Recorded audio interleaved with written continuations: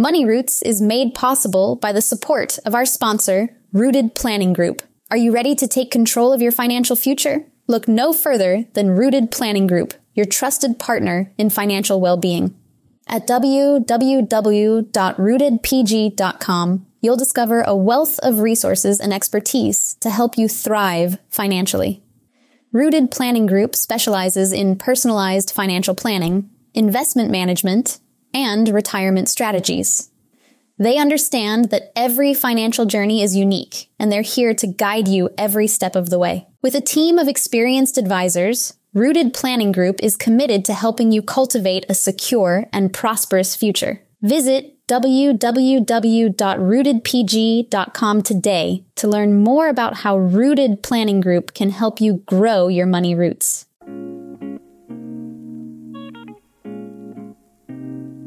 Every week, it's my goal to share financial information that helps you in both your life and financial vineyard. We hope it takes you from your roots to the journey of your vines and the influences in the air that help craft your delicious life. Like wine, life and finances have different palates that should be celebrated and not judged. Welcome to this edition of Wine and Dime with Amy Irvine and Kate Welker. Welcome, Kate.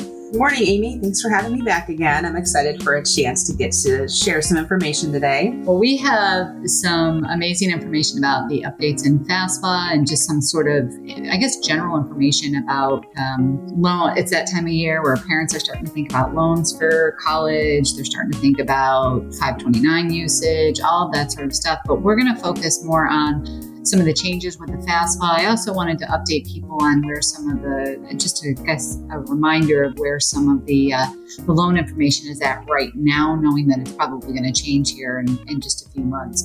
But before we dig into that, it is Friday. And because it's Friday, I'm diverging a little bit from what I was going to focus on, which was Cayuga Lake. But I am going back over to Cayuga Lake today. I'm feeling a little nostalgic. I'm getting down to the wire of the time that I'm going to spend down here in Florida for the winter. So I pulled a bottle of Bully Hill Space Shuttle Red off the shelf, thinking, okay, I'm in Florida. It's the space shuttles, all of that's interconnected. At least it sounds like a good excuse to me. It's a blended red. It tends to use Cab Franc, I think, for a big portion of its blend. But and it's also very smoky for some people. That's it's not the right mix for them, but it's definitely a drier red. I like the pepperiness of it, and it's kind of I would say a tart cherry to it as well.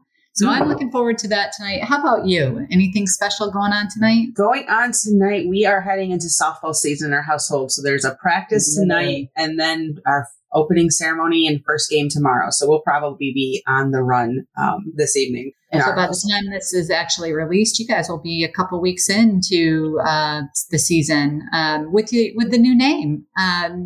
Congratulations, your husband being the general manager.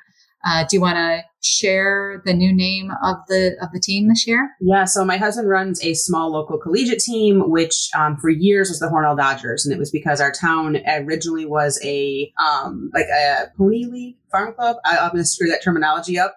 To the Brooklyn Dodgers back in the 1950s. So it's been kind of the heritage, but Major League Baseball's had some different requirements on names. They decided it was time to pull back to something different local. So they are going to the train routes, which are the railroad lines in Hornell have been what's kind of driven the city in their rises and falls and lulls. So they're going to be the Hornell Steamers this year. Launching the new name, and guys will start arriving in town throughout the month of May and play throughout the summer. That's pretty cool. I love that it's bringing back to the Erie roots, the train roots of Hornell. That's a big part of what built the city in and of itself. So I'm pretty excited that the team thought to go back to that heritage, and really bring those names back out. Well, congratulations to Paul and the team, and I hope you have a great season.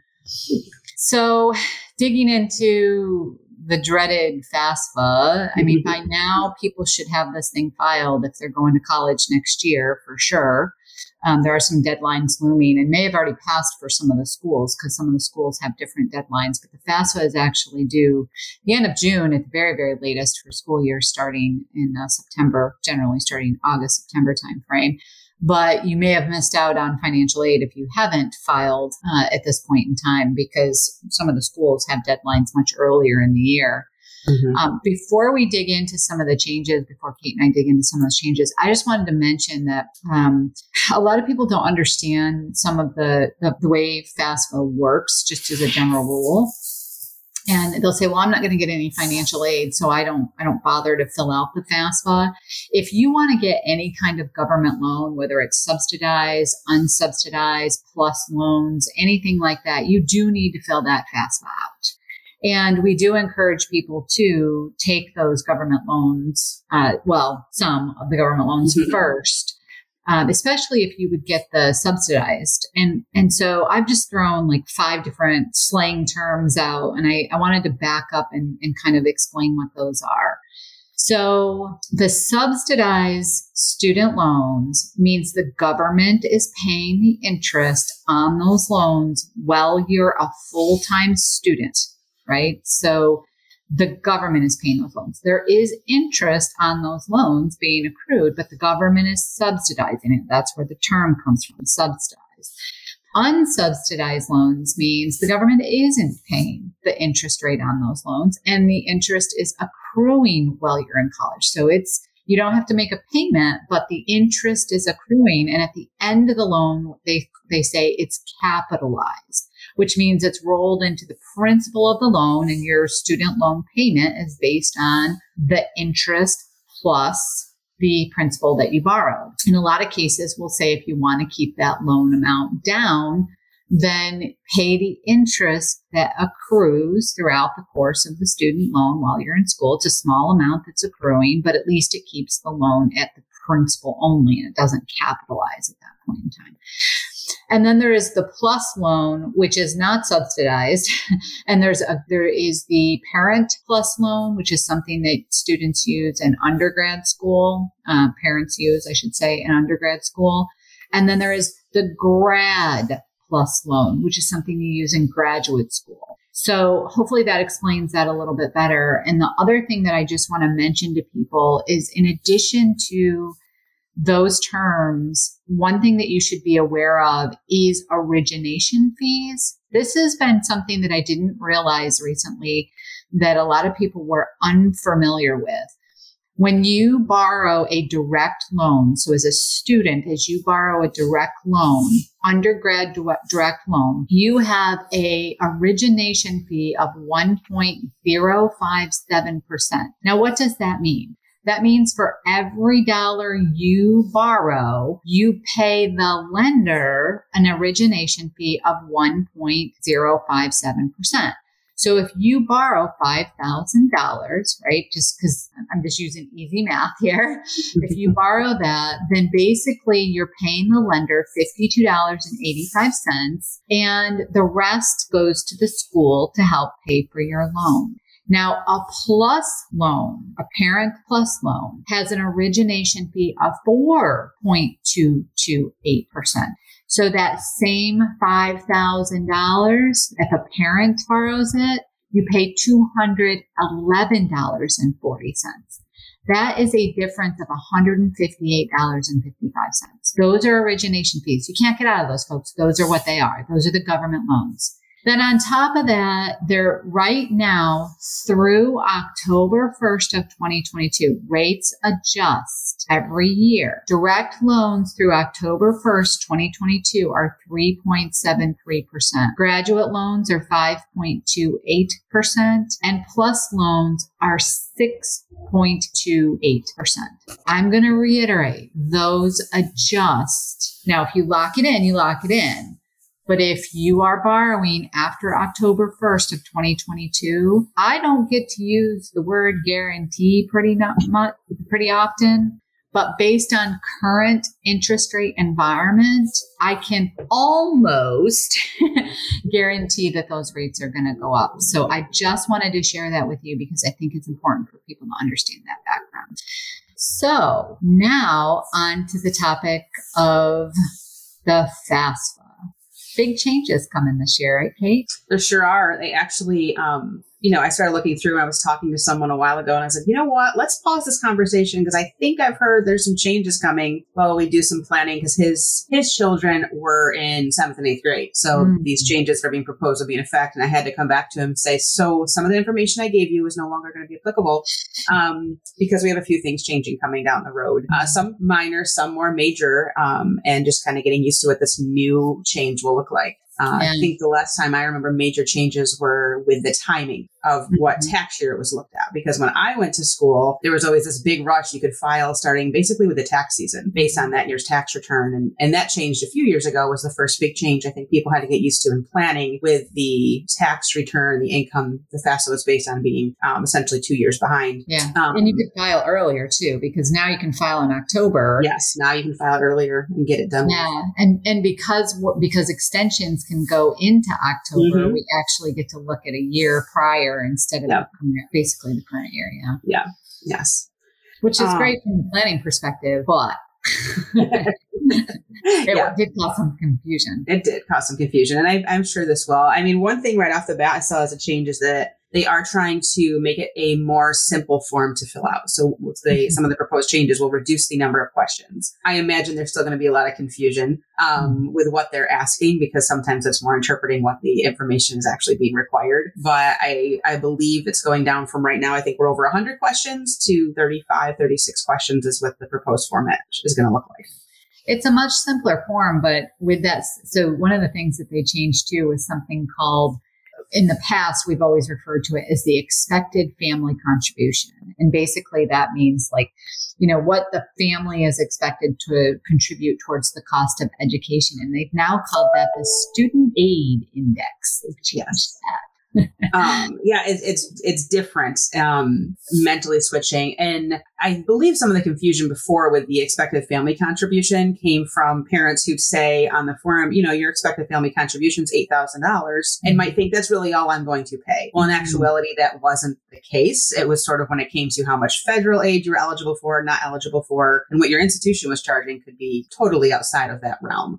So it wasn't an anticipated number where this anticipated family contribution or the student aid index, is supposed to try to help with some of that. Sort of shifts the conversation, right? Or sort of shifts the numbers. So like you were saying in the past, I think when people saw that expected family contribution, they'd see, let's say it's the $8,000 that you just mentioned, right? They'd say, okay, well, if tuition is, $20,000, then I should only have to contribute $8,000 and all the rest is going to be covered by aid. Well, that's not necessarily true. Right. Now, the student aid index is kind of shifting it and saying, this is what you should expect for aid. Yes. Right. So they're giving you a number saying you should expect $4,000 in aid based on the colleges that you've applied for, kind of thing. A mental shift there in like you said, the way of thinking and the way it's being presented. Instead of how much out of pocket, it's how much I may receive assistance with. Yeah. Big underline to that word may. Yeah. May. Yes. Yeah. Just a reminder too, that there are some pieces that are taken into determining that student aid index, right? There's parents' assets, kids' assets, and there's parents' income and kids' income, right? So in the past, as well as now, parents' assets are counted. So any assets outside of retirement assets. So I just want to make that clear. Like this is brokerage accounts, savings accounts, 529 accounts. 529s are counted as parents' assets. 5.64% is expected to be contributed towards the cost of education. Children's or kids' accounts, it's 20% of the assets. And if you have a grandparent or family, it's actually 0% are counted in that, right? So because it's outside money, it's not guaranteed. Income is where I find that people get, I think, all wrapped up in the assets. Oh, I gotta hide assets. I mean, that's been some things that have come to us, right? I've got to hide my assets. Assets are not the player. It's the income. You can't hide the income. Income is income, right? Yes. And I recently had this conversation with, it's funny, this exact same question came to me of, I have this asset, what do I do? And I said, even if you didn't have that asset because of your income, it's not going to make that much difference because it was all based on their income. There was no way to hide. And this person had a fairly substantial income. Yeah. All the strategies around the assets reduced some things, minuscule amount, but it really came down to how much income was there that affected this person's plan anyways.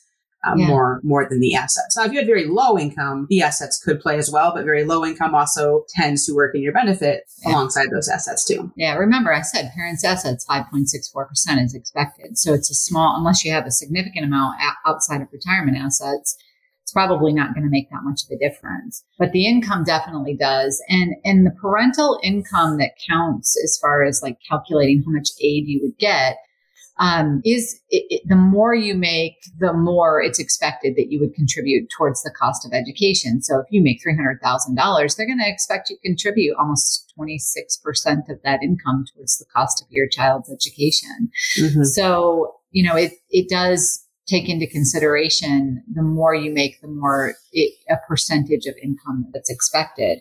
Now, what about the kids' income? It's the students' income. Okay, what is that? How is that viewed? The 50%. I pause a second. For the kids, it's a greater percentage because again, they're working and assuming that they're being supported by their parents. So for a child, it's 50% of their income is going to be included in that. And we don't want to discourage children from working, but again, to be aware of the impact on financial aid that their income could have on that. If they make $3,000, the expectation is they're going to contribute $15,000 towards the cost of their education, books, that kind of stuff. Yes. One of the changes, though, let's talk about that, is the grandparent side. This is my, I think, most excited change. I'm most excited about with the changes coming because we would work in advance with clients to advise if grandparents have, say, 529 funds are going to contribute to education to wait until the third year of education when you're beyond that FAFSA deadline. But now that does not count against you or in your income or cash available.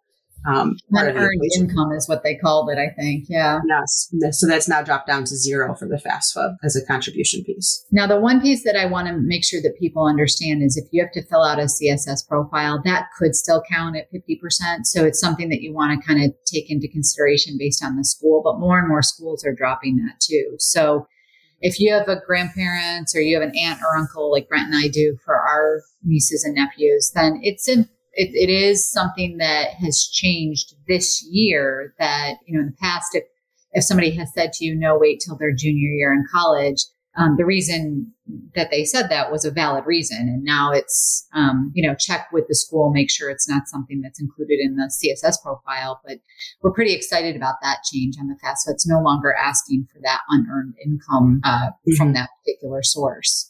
Let's kind of talk about two other changes that are not as beneficial. I would say two top changes, divorced and multiple student discounts. What's going on with the divorced and separated households? Yeah, so now it's no longer who the student lives with, but who provides the most financial support and what could be also known as who has the greater income or if they provide equal support. So there was some strategy you've seen in this world before with if there were divorced parents and one had a significant income, the lower income parent would claim that they supported that child, they lived with that parent, use that parent's income for financial aid purposes. And that is going to change going forward. So if you lived with, let's say dad made the lower income, mom made the big income, and you lived with dad, you could use dad's income on the FAFSA. Now they've shifted to say, well, does mom provide 60% of the financial support? And if so, then it's mom's income that you actually have to claim. It doesn't matter that you actually have dad. So that's a change that people should really be aware of. And then the multiple student discount. Yeah, so there used to be a discount if you had multiple students in the household enrolled at the same time. And it was family members. So there could also be a parent and a child, but typically we'd see multiple children enrolled in school at once. And a 4 to 6 year education time frame, you could have 2 or 3, possibly 4 kids in school at once. which would really help that financial aid calculation, but that is also going away. So now there is no, quote, discount for multiple members attending school at the same time. It ties back to that student aid index, unfortunately. So So if you are falling into that particular category, then the need is very likely going to go up from what the family's expected, to contribute towards the cost of having 2 kids in college. It's not going to necessarily reduce where it would have reduced to the expected family contribution. And when you think about it, when you had 2 kids in school, it's not like it looked at the situation and said, oh, well, your expected family contribution is $25,000. So the first child you have to pay $25,000 and the second you don't have to pay anything for. It didn't work that way. It was still, but there was a slight discount that has now been eliminated. So that's something. Those are probably the top changes that are coming in 2022 to 2023 that people should be aware of. And I think that one of the things that, we would encourage people to do is, normally we're pushing people in October to get the FAFSA filed, but I would think that this particular year, you really want to start the planning process, I would say as early as late August into September, because if you're not doing it already, because it is going to be a different year. The outcome is going to be different this year, and you should be aware of some of these changes so that you're not shocked come October season when you can start filling out those FAFSAs. The other thing that I say is please get the FAFSA in early. The earlier you get it in, the more aid you are likely to receive. The money dries up. It dries up. So the earlier you get in, the earlier you're likely to receive school aid. Doesn't matter on the government side for loans, but it does matter if you're getting some of the government aid. And I don't count loans as aid, but some people do. But I've always had that argument when you get your award letter and you see like the direct loans that are listed there. I'm like, that's not an award. No, that's not an award. That's not a scholarship or a grant. You got to pay that back. Yes. But get it in early. If you have questions, make sure you reach out to the school's financial aid office. That's what they're there for. They're there to help guide you with some of those things. But the earlier you get in, probably the more helpful they're going to be, because it's just like tax season. It starts to wear on them too. And when it gets towards the end, it's a little stressful. Okay, any other thoughts or tips or anything else that you want to bring up around this particular topic? The only thing I would add, you had mentioned communicating with your office, and potentially this year too, there may be some hiccups with the form and the online process. So don't be afraid to reach out and be in communication, even after you submit your form, just to make sure everything's set there. And then if you do want to update your estimates, if you've been filing for kids that are in school and you want to see the impact it might have, they'll be updating as well through the FAFSA website or studentaid.gov. There is actually an aid estimator calculator that you can use. I'm not sure if they've updated that with the new information going forward, but that's something you could take a look at. It takes about 5 to 10 minutes to do. It's not exact science, but at least it gives you an estimate of what you might be looking at before you head into filing the actual forms. Yeah. Well, we hope that you've enjoyed this podcast. I know that it's a lot of information. We'll try to have a reference sheet for you guys out on the show notes and on our website. If you like this type of topic, please let us know. We are always willing to explore it a little bit further. We encourage you to share this with your friends through Facebook, LinkedIn, Instagram, and Twitter. And as always, we want to hear from you and hear any questions that you have. Also, don't forget to rate us on iTunes. The more people go out and rate us, the higher we fall into the search engines when people are looking for information like this.